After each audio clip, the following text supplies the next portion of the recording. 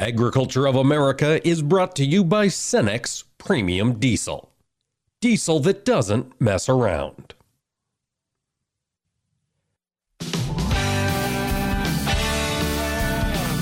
Informing America's farmers and ranchers. This is AOA, produced by the American Ag Radio Network.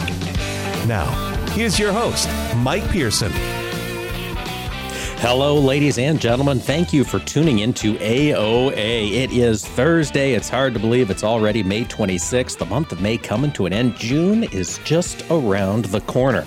We're going to be talking about a lot of different things on today's AOA. Here in a little bit, segment 2, we're going to be speaking with Dr. Joseph Yaros. He's the president of Pipestone Veterinary Services China Division. Recently gave a fascinating presentation on what a biosecure farm in China that is grappling with African swine fever looks like. He'll share that with us. And then in segment 3, Andrew Brandt, the director of trade policy at the U.S. Grains Council, will join us. We're going to talk about this Indo-Pacific Economic Framework that the Biden administration announced a week or so ago. And then at the end of the show, we are going to be talking with DuWayne Bosse of Bolt Marketing up in Brandt, South Dakota. He was hoping to be in the tractor today, actually getting some seed in the ground up there. We'll see if that is indeed where he has ended up today and what he thinks these markets might do in the short term. Before we discuss all of that, though, we've got another topic coming first on the show. Supply chain troubles have been endemic in the global economy since COVID first broke out back in March of 2020. But America has had kind of an ace in the hole when it comes to moving goods and supplies around in country, and that's our inland waterway system. A new study was just done that confirmed that our system is pretty darn good in the face of global competition. Joining me to discuss it is Deb Calhoun. She's the secretary of the National Waterways Foundation. Deb, thanks for taking the time to join us today. Well, thank you so much for the opportunity. Let's talk about what this study showed. This was the Eno Center for Transportation. Deb, what were they looking at in this context? Well, let me just back up and say the National Waterways Foundation commissioned studies that really address relevant inland waterways issues. So for many years, we had talked about U.S. competitiveness vis-a-vis our inland waterways and our lock and dam infrastructure on the inland system.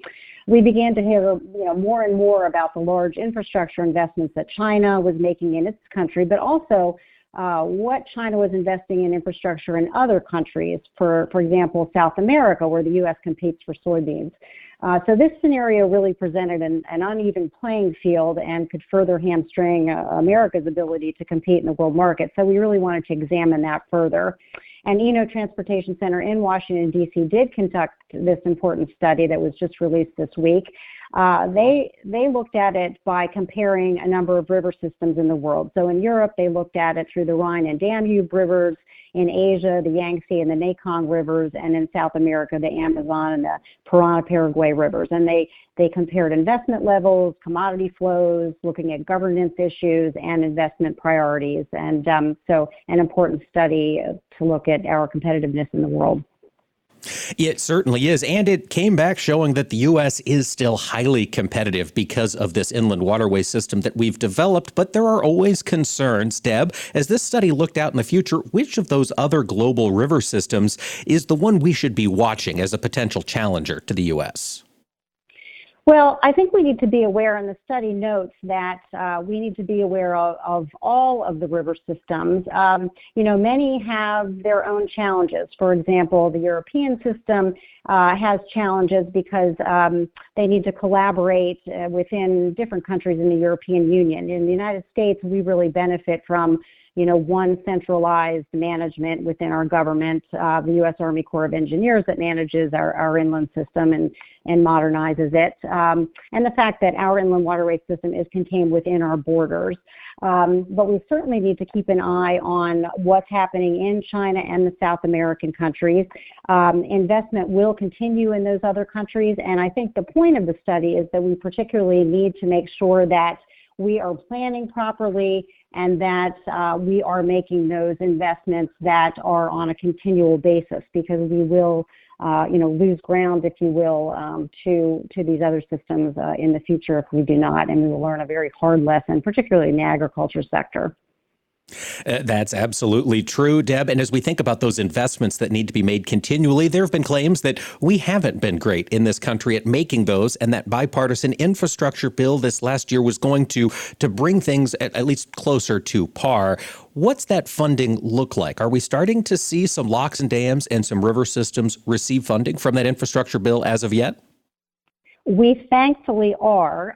Yes, the Infrastructure Investment and Jobs Act that we refer to as the IIJA did fund the inland waterway system at $2.5 billion. So that was a huge shot in the arm, if you will, and that will fund work on 7 projects across the inland system, and several of them funded to completion.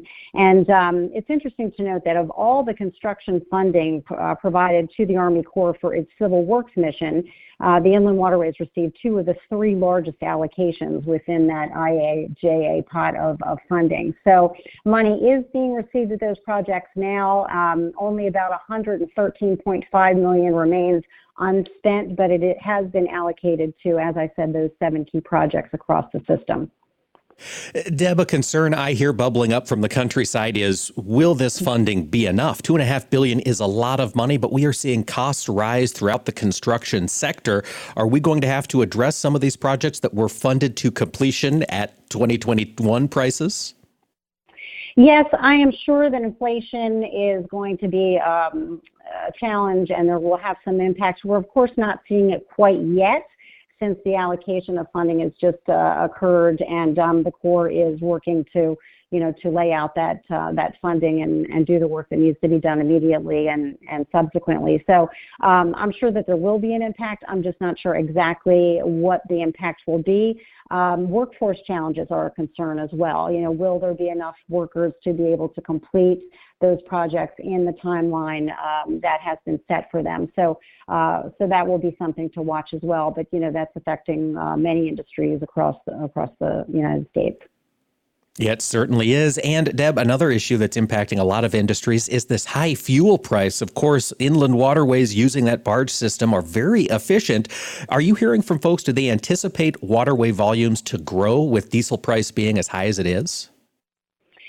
Well, what we're waiting is what is going to happen with Russia and the Ukraine, of course. Here in the United States, as you are well aware, we are available and open and have product to sell to world markets to replace what's being lost in the Ukraine. And so we're ready for those buyers to come to the United States, and the most cost-competitive, low-cost transportation mode to ship those commodities is on America's inland waterway system. That really provides the best advantage, particularly to our American farmers and manufacturers to, as the study points out, to successfully compete in the world market. So yes, fuel prices will be a challenge and are a challenge, of course, for all of us, but we do expect to see those volumes, particularly on the ag side, to grow over the next several months. And post-COVID, as you started the segment with, things are really, in the liquid segment particularly, are neutralizing as well. So that's a good sign. All right, lots going on there, folks. You can keep up to date with everything that's going on in the world of waterways by following their website, nationalwaterwaysfoundation.org. Our thanks to Deb Calhoun, secretary of that organization, for joining us today. And folks, stick with us. Dr. Joseph Yaros, president of Pipestone Veterinary Services in China, will join us to talk about biosecurity in that country. Stay with us for more on AOA. Agriculture of America is brought to you by Cenex Maxtron synthetic diesel engine oils. Oils that run smart. Chris Domine is a husband, father, an athlete, even an Ironman. But 10 years ago, Chris's kidneys were failing. The doctor said, if you don't get a kidney transplant, you are going to die. Chris received a second chance, made possible by an organ donor. Your well-being changes from loss of hope to better times ahead. What could you make possible as an organ, eye, and tissue donor? Leave behind the gift of life. Go to organdonor.gov. U.S. Department of Health and Human Services, Health Resources and Services Administration. Soil, the final frontier. These are the voyages of the Soil Ship Enterprise to explore soil life, to boldly grow where cover crops have never grown before. Farmer's Log, soil date 31655.4. We've come across some strange but incredibly helpful life forms. We didn't have to travel far to find them, but these organisms have proven invaluable on our trip through the solar system. They help feed us by nourishing and protecting our crops. They've built our soil structure to make it more resilient to the harsh weather we encounter. Our sensors indicate they're even helping us store carbon that plants take out of the atmosphere and put it back into the soil. Guess you can say our living and life-giving soil is the best thing to cling on to. Sorry. That's soil fleet humor. Visit your local USDA Natural Resources Conservation Service office today and learn more about the basics and benefits of soil health. This message brought to you by USDA and this radio station. Join us every Tuesday for Around the Table, brought to you by CHS, as we discuss how cooperatives support farmers and ranchers and build strong communities. Each week, we'll chat with voices from across the cooperative system. From global market access to local expertise, we'll explore how co-op ownership means you own a world of opportunities. Tune in on Tuesdays or visit cooperativeownership.com to learn more. 180 over 111, and I had a stroke.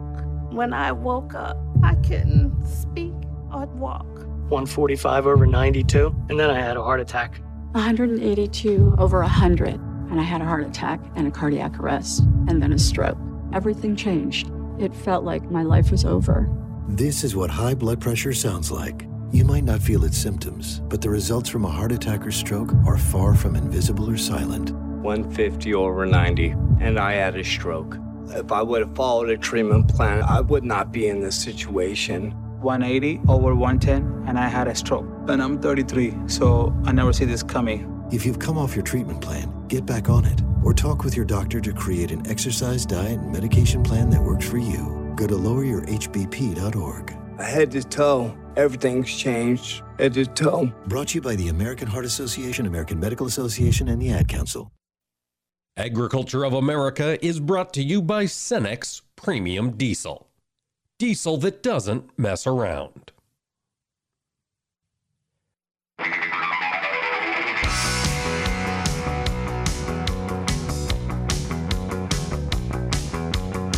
Keeping America's farmers and ranchers informed on AOA. Now back to Mike Pearson. Welcome back, ladies and gentlemen, to AOA. Yesterday, I had the chance to tune in to the Global Hog Industry Virtual Conference. This was an update. We heard about it from Sarah Muirhead on AOA yesterday, and it was a group of experts in the hog space coming together to discuss the impact of African swine fever, which certainly has roiled that industry for the past 6 years as it has spread in China. And now China is producing pork, and they are still African swine fever positive. So what does management look like in country? It was a fascinating discussion brought by Dr. Joseph Yaros. He's the president of Pipestone Veterinary Services China Division, and he joins us today. Dr. Yaros, thank you for taking the time to talk with us today. Mike, nice to meet you. Thank you for the opportunity. Appreciate it. Let's talk first about your experience in China. Dr. Yaros, what was it that got you involved out there, and how long have you been working with that country? Yeah. Back in the middle of 2017, one of my colleagues, Dr. Luke Minion, asked me if I was interested in joining some of the efforts that our company, Pipestone, has overseas to help farmers, not just in the United States, but in other locations as well.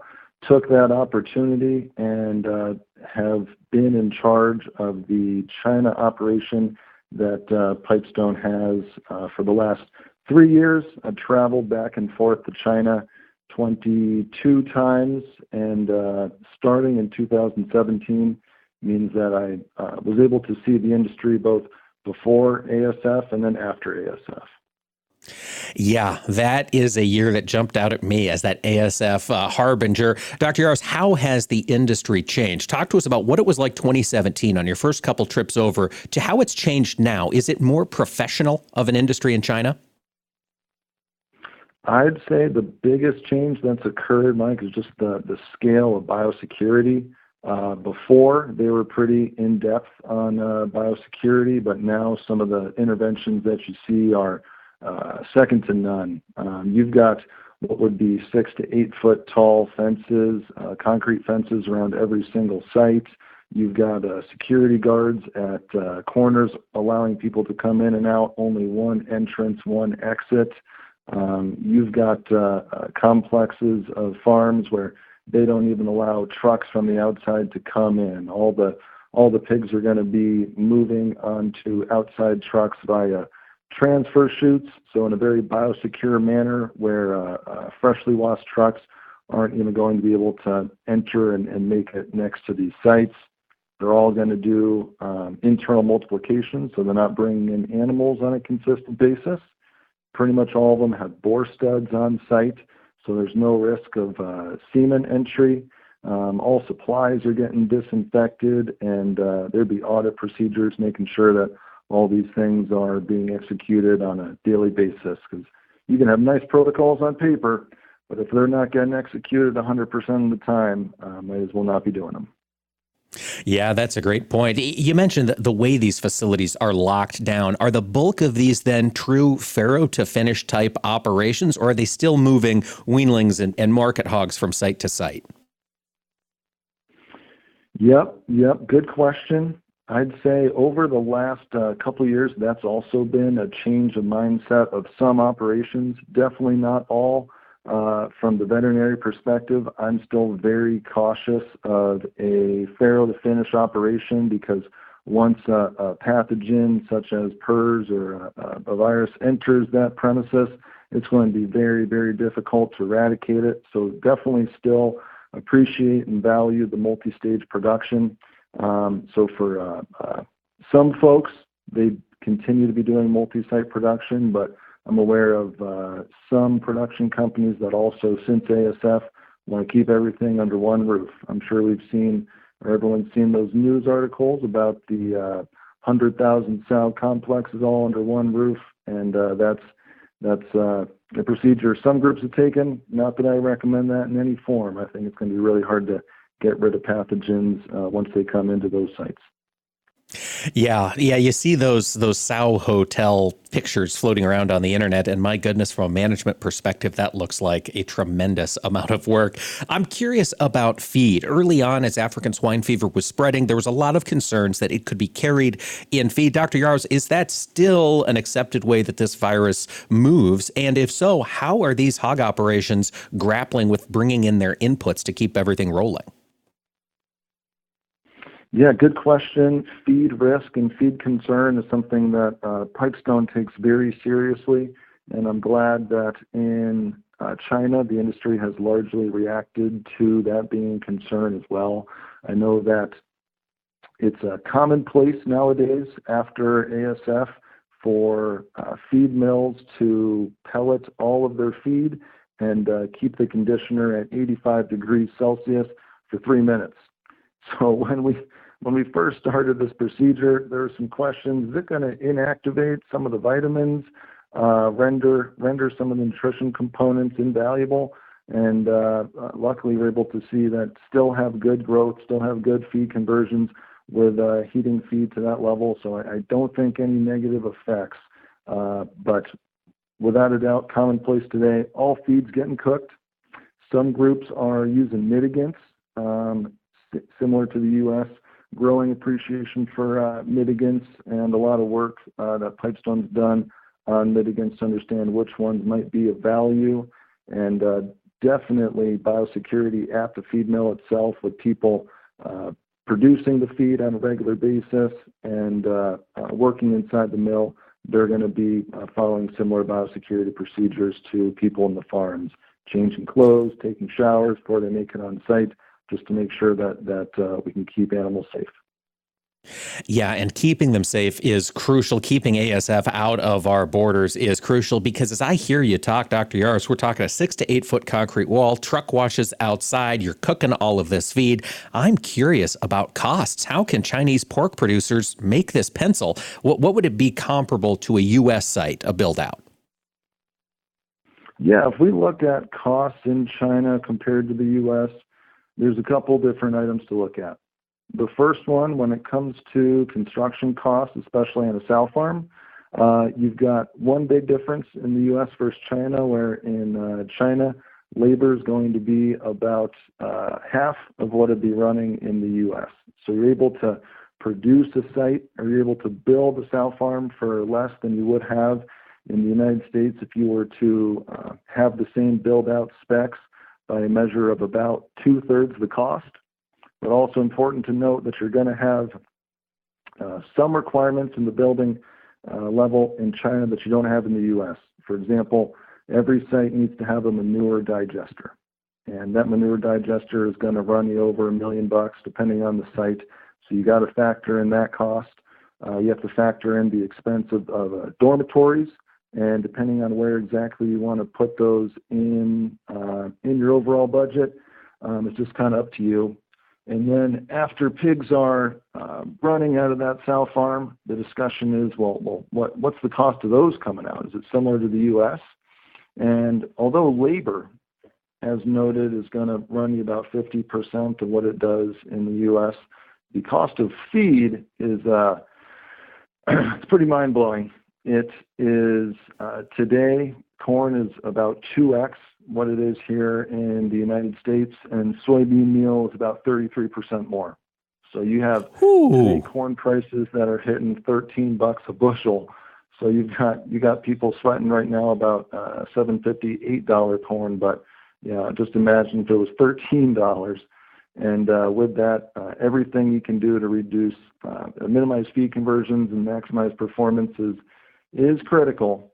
And when you factor in those lower labor costs but higher feed expenses, you're still going to end up with a similar cost per pig in the U.S. and China, just kind of how it works out. All right, Dr. Yaros, to wrap it all up, is it working? Do you expect another large-scale culling in the Chinese hog herd? I think if we look at reasons why there'd be a large-scale culling, it would be due to two reasons. Number one, a significant health challenge. And ASF is the most devastating pathogen known to pigs.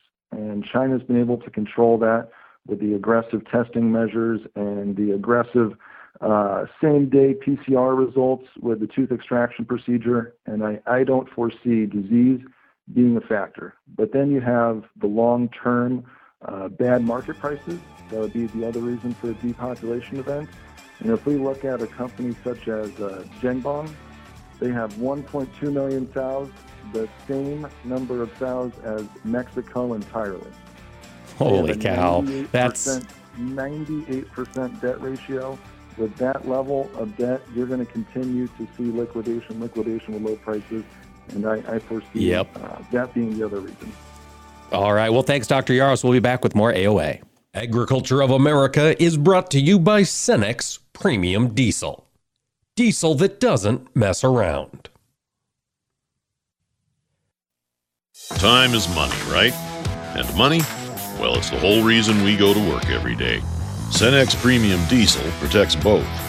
With a more complete additive package for a more complete burn, Cenex Roadmaster XL helps your entire fuel system stay up and running, so you can count more profits and steer clear of losses. Now, don't spend all that free time in one place, unless it's the highway. Cenex Premium Diesel. Diesel that doesn't mess around.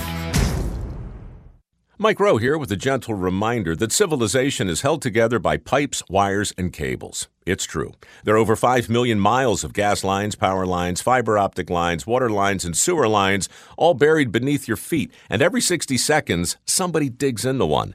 Look, if you're thinking about digging around, do yourself a favor and call 811 first just to find out what's down there. Trust me, you don't want to find out the hard way. Call or click 811 before you dig and visit safeexcavator.com for more info. You're listening to AOA for the American Ag Network. I'm Jesse Allen reporting. Well, it's the soy complex that is off to the races here today with corn and wheat under some pressure, with soybeans up double digits right now. Good strength in the meal and oil markets. Now, corn is still down moderately along with winter wheats, although we have pulled well off the overnight lows. Spring wheat is trading a little bit higher. A lot of news in the trade surrounding Russia potentially allowing some corridors for Ukrainian grain, still really affecting the market as we see a lot of fund managers hedging their risk with prices just below record levels in many cases recently, taking some profits just in case Ukrainian grain does start to move. But there is a lot of skepticism in the market surrounding this, and one has to wonder if it will actually happen. But still, even so, we continue to watch some profit taking, but slowly working off the lows, and maybe some of the some of the momentum to the upside in the soy complex here today could be helping to pull corn and wheat off their lows as well. Crude oil up $2.63 a barrel, 112.96. We see the Dow Jones up 386 points. So green on the screen in energies and stocks here so far today, with mixed to lower action in livestock. Weekly export sales across the board really wasn't much to write home about. July corn down 10.5, 761 3/4. December down 6.5, 760 3/4. July beans up 21 1/4, 1702 1/4. November up 15 1/4 at 1528. July bean meal up 280 a ton at 427. July bean oil up 73 points at 79.65. July Chicago wheat down 7, 1141 1/4. September down 6 3/4, 1150. July Kansas City wheat down 3/4, 1232 1/2. July spring wheat up a half penny at 1281. June hogs down 50, 108.55. June live cattle down 22, 132.07. This is AOA. I'm Jesse Allen.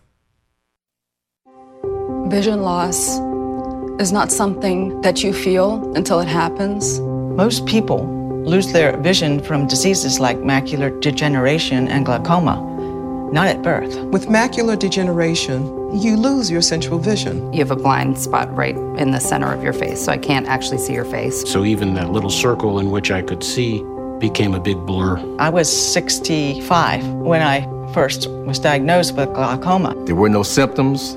I had no headaches. 3 million Americans have glaucoma, and half don't even know it. 11 million people in the United States have macular degeneration. You lose mobility, independence, changes your entire life. So many eye disorders can be treated if caught early. My husband tells me that I have beautiful brown eyes, and I don't want to lose that.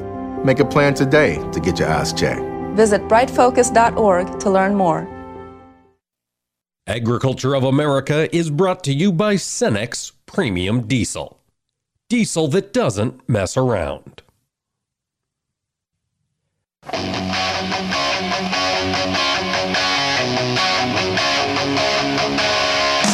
Keeping America's farmers and ranchers informed on AOA. Now back to Mike Pearson. Welcome back, ladies and gentlemen. There has been a topic that's been floating around in the headlines now for a little while, and this is the proposal to create an Indo-Pacific Economic Framework. Yeah, I figured it was time we dive into this thing, and to help us do that, we're going to be speaking with Andrew Brandt. He's the Director of Trade Policy at the U.S. Grains Council. Andrew, thank you for taking the time to join us here on AOA today. Thank you for having me on, and appreciate the opportunity to speak on this on the IPEF. Before we get into the details here of this Indo-Pacific Economic Framework, or IPEF, let's talk about what countries are currently in the negotiations. Andrew, who all is on the roster? So to start, there are 13 countries, including the United States, so 12 in addition to us, and they are, many countries in Southeast Asia. I can list them here: Australia, Brunei, India, Indonesia, Japan, Korea, Malaysia, New Zealand, the Philippines, Singapore, Thailand, and Vietnam. And so many countries that we have dealt with before, some of which we already have free trade agreements with. But those are the initial countries, so in time there could be additions. Okay, so it's kind of a working arrangement at this stage. And you mentioned that we do already have free trade agreements with a couple of these countries. And in the announcement, the U.S. Grains Council comment on this announcement, I should say, you noted that this was a new approach to trade negotiations. Andrew, what is it about this economic framework approach that's different from a traditional free trade agreement type approach to international trade?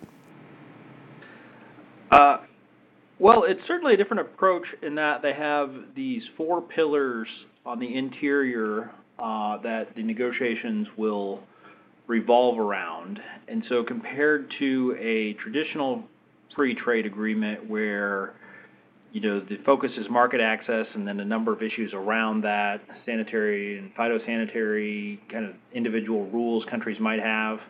That's a more traditional approach of a free trade agreement.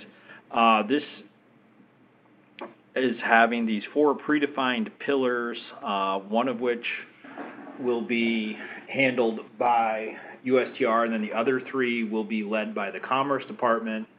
So the first pillar, fair and resilient trade, will be led by USTR. Then the next 3, supply chain resiliency, which gets into like the pandemic, clean energy, decarbonization, and taxation and anti-corruption fall under the Department of Commerce's purview. That certainly represents a new way of engaging trading partners as opposed to the old-fashioned both sides trade negotiators sit down. While they may say things are off the table, it just kind of across the board, everything can be talked about. This is kind of predefining things in various segments, which is certainly a new approach.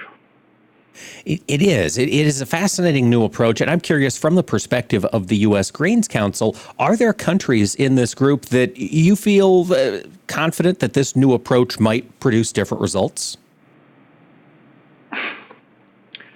Well, I don't know if we can prejudge an outcome. I think we're certainly, pardon me, I've got a little cough, certainly hopeful that this new approach will, make new headway. We certainly have some issues in the area of countries like India, whether it's biotech or just general opening of their markets. We would love to see great progress be made there. It's something we've advocated for and worked on for years, not unlike other U.S. industries, but we want to be supportive of this administration. Hopefully, obviously, they felt the need to come up with a new approach, and hopefully, it will work out. We're certainly going to do what we can to try and make it successful to continue to open up markets for our farmer members. Absolutely. And as we're thinking about opening up markets, of course, China has been a huge market for U.S. grain producers, especially since the end of that trade war in 2020. Andrew, as you look out at this region, the Indo-Pacific region broadly, there has been a lot of interest expressed recently. And what is it about Southeast Asia that has exporters excited for this opportunity? That's a great question. I mean, it goes back to the premise of the TPP and the pivot to Southeast Asia. I think when you look at the world, you look at one, where the people are, two, where the economic growth also is. It's hard to beat Southeast Asia. They've got a lot of people and a lot of people that are coming into the middle class compared to other parts of the world. So I think that's probably the biggest the top 2 points, and then also it's it's rather accessible by water, so it's in theory easier to ship there than the interior of other countries or continents. So I think that kind of, to summarize, that's the main. I mean, the biggest piece is it's where the growing middle class is of consumers. I mean, IPEF represents 40% of GDP in the world. So I think if you can work to enhance economic relationships, deepen those ties, I think that's why people keep going, regardless of administration or, when the United States isn't the only country looking in that part of the world. That's why everybody's looking there. Yeah, absolutely. And you mentioned the challenges we've had as an ag industry negotiating with some of these countries. You mentioned the biotech issues in India. As you think about this framework, as it gets developed, are there any other ag issues in specific countries that the industry is going to have to be aggressive on in telling the story or fighting for new rules and regs? Yeah, I think biotech and getting trade approvals done in a coordinated fashion. The terminology is asynchronous approval, and basically that means one country's approved it, but another one hasn't, so it blocks the release here in the U.S. or other parts of the world where corn or soybeans, whatever, with a certain trait can be produced until basically the whole world approves it. That's always a major issue. There's also MRLs, maximum residue levels, for certain chemicals that various countries can set different limits, which can be disruptive to trade. So I think those are 2 things. And then to the extent we eventually hope market access could be part of this, which it is not currently one of the major pieces, There are a few tariff issues with countries in that part of the world, but for now, this administration is, they're saying they want to incentivize countries, but they're also being clear they're not going to directly address market access. So there certainly there is room to make some progress with several of these countries that could open up new markets for U.S. grain and ethanol. Biotech probably being the top of the list, but there'll be a number of issues we engage on. So with market access being completely out of the conversation, at least at this stage in the game for the IPEF, what, Andrew, is the point of having this conversation? I apologize for being flip with that question, but if we're not changing the access to these markets, well, why are we having these talks? So that's a great question. It's a question we and many other traditional trade experts in D.C. have maybe asked themselves. I think if you look at so this is from the perspective of the Biden administration. I think when they look at, TPP, which in the end we withdrew from, as well as having to work with the Congress, when you keep things more narrow, and not to say that market access won't eventually be added, because there certainly are a lot of comments coming from Congress on wanting to see that included, and an agreement this big with this many countries certainly can kind of evolve over time. I don't suspect this will move quickly. I mean, we saw how long TPP took, it was a decade basically. But I think they see this as a way to make initial progress. They're not, if you really parse the words that you see out of the Biden administration, they're not ruling it out eventually, but certainly just kind of saying for this initial step of IPEF, we want to resolve a lot of technical issues across many different areas to kind of start the process. Should that go well, eventually maybe we get to market access again. So I guess maybe from their perspective, this is described as a walk before we run with market access, which gets very controversial across the board here in the United States. For one, when you try and pass a free trade agreement in Congress, certainly the U.S. Grains Council supports addressing market access, but that's... Gotcha.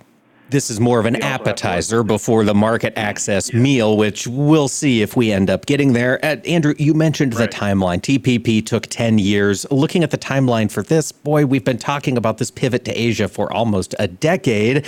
Does the Biden administration have the juice to get this thing done, do you think?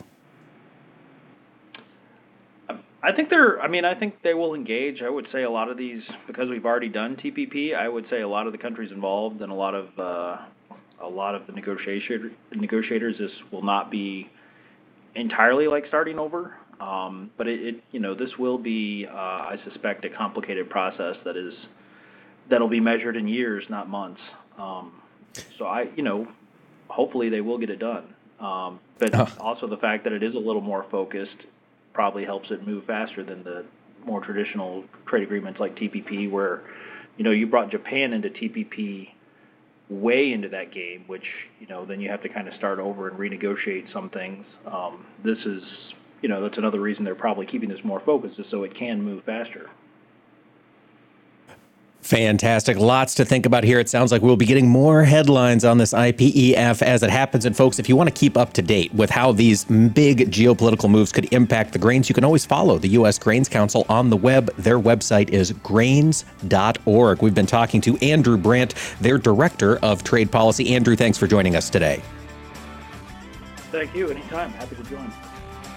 And folks, stick with us. We're going to talk market prices with DuWayne Bosse of Bolt Marketing when AOA returns.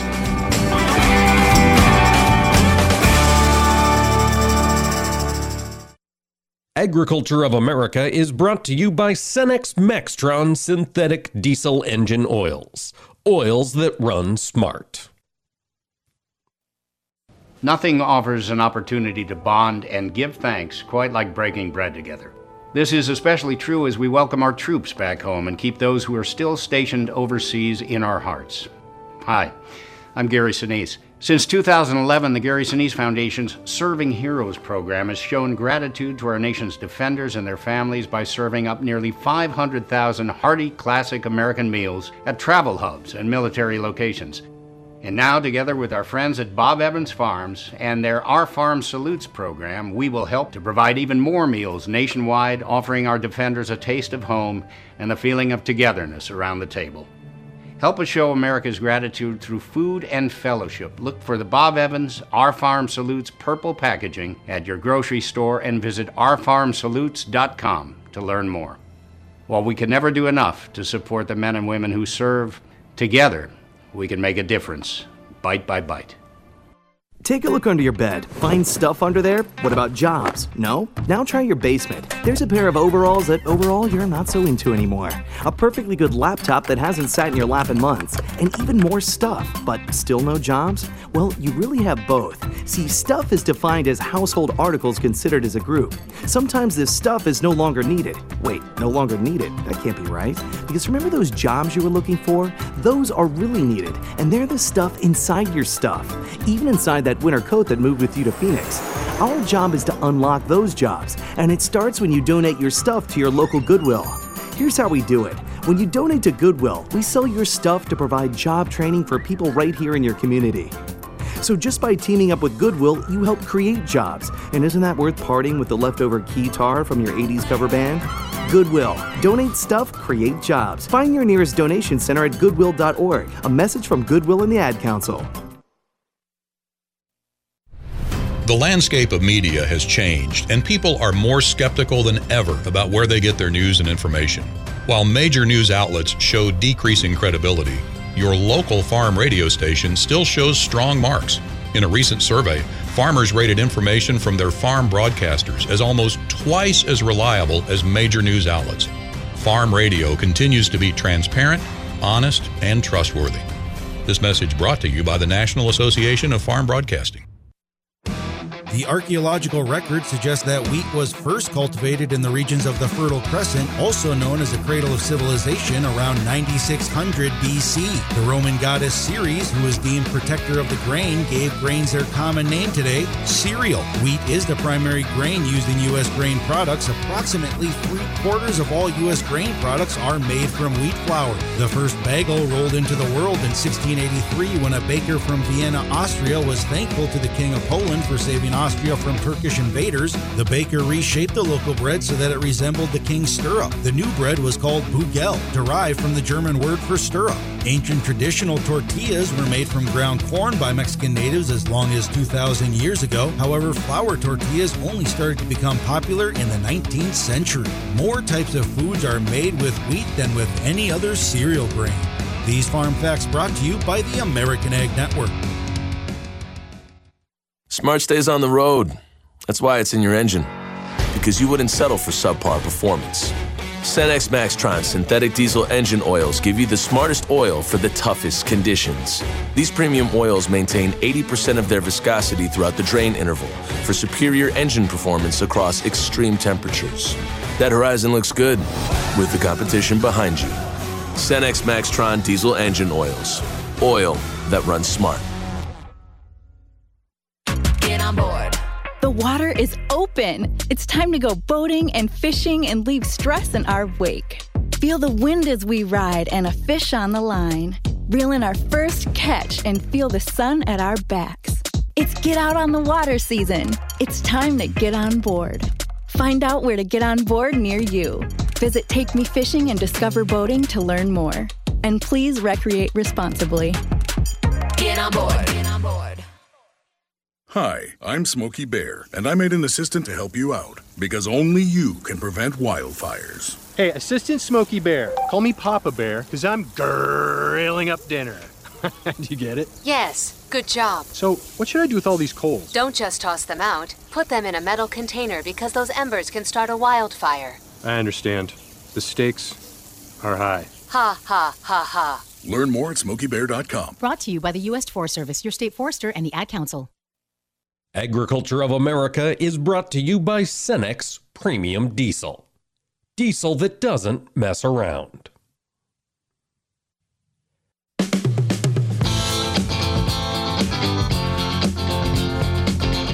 Keeping America's farmers and ranchers informed on AOA. Now back to Mike Pearson. Welcome back to AOA, ladies and gentlemen. Next up, we're going to South Dakota, the area around Britain, South Dakota, home to Bolt Marketing and DuWayne. Bosse, DuWayne, I understand you were hoping to be in the tractor today, getting some seed in the ground. Does it look like that's going to happen? I think eventually. I think this afternoon and tomorrow we'll be able to go finally to get some stuff in the ground. But rain coming. We desperately need to miss this rain this weekend, us and North Dakota included, to try to get a lot of this crop in the ground, especially that corn crop. Yeah, how's it looking for your neighbors? Everybody pretty well running behind?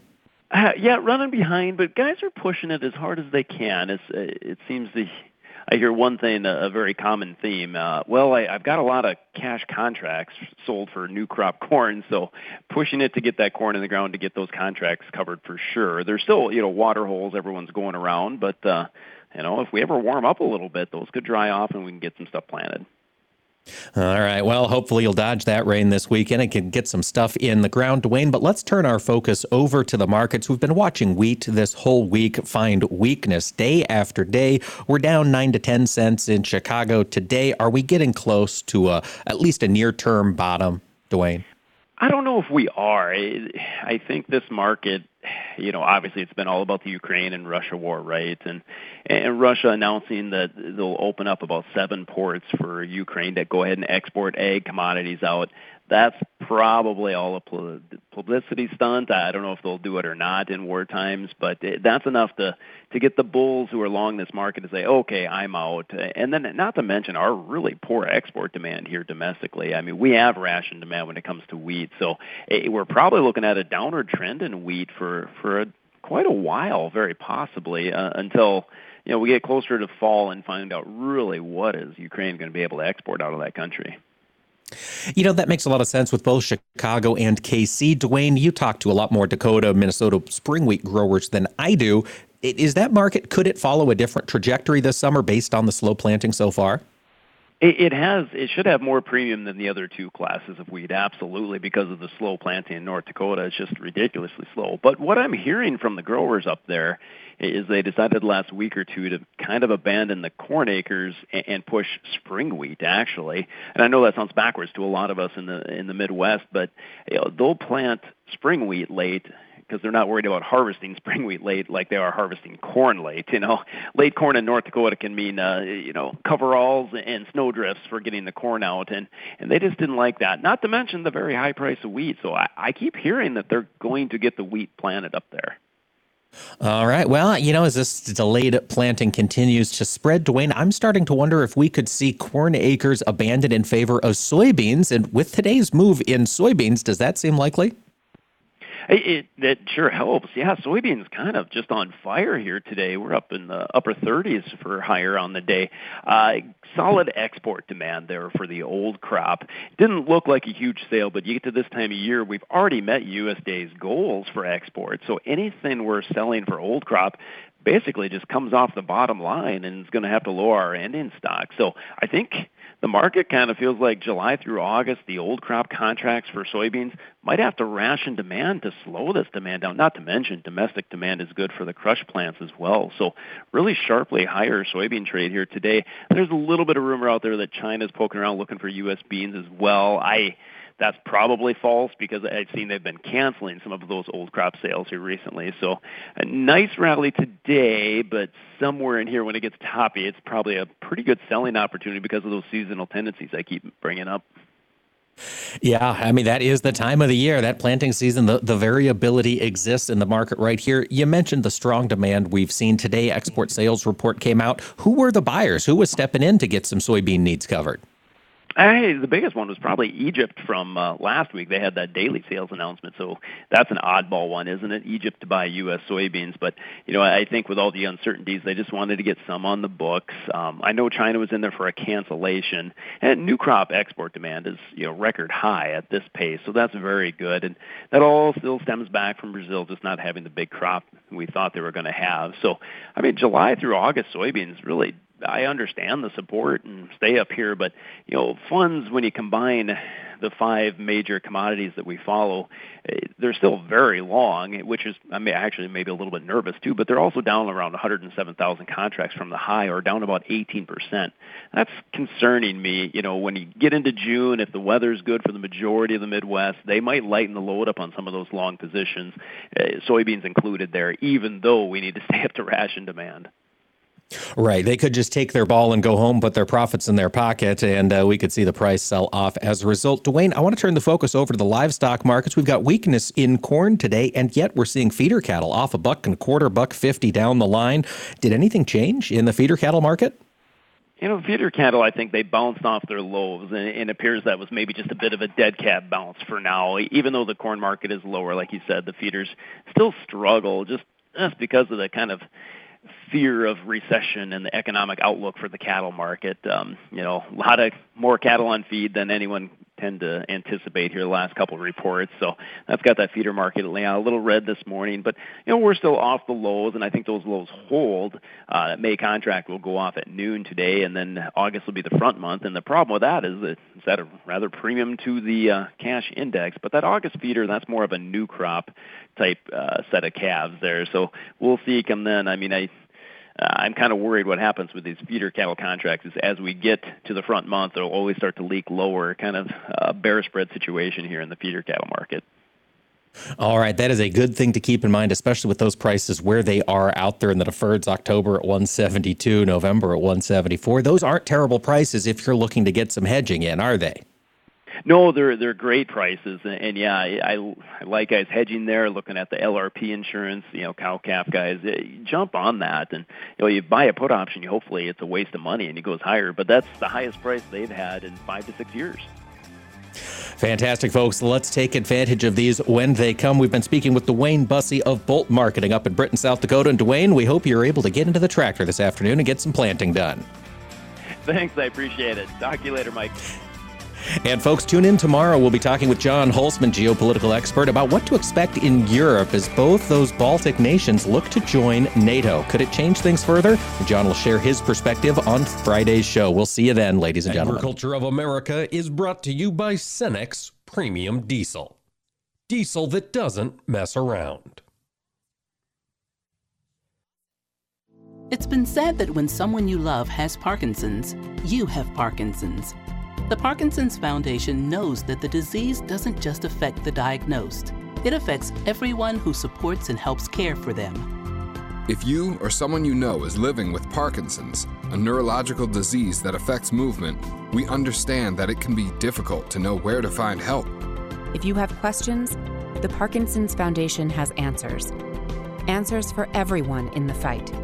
We can help you understand the disease, help you find expert care and local support, give you tips for living a better life, and share the latest research.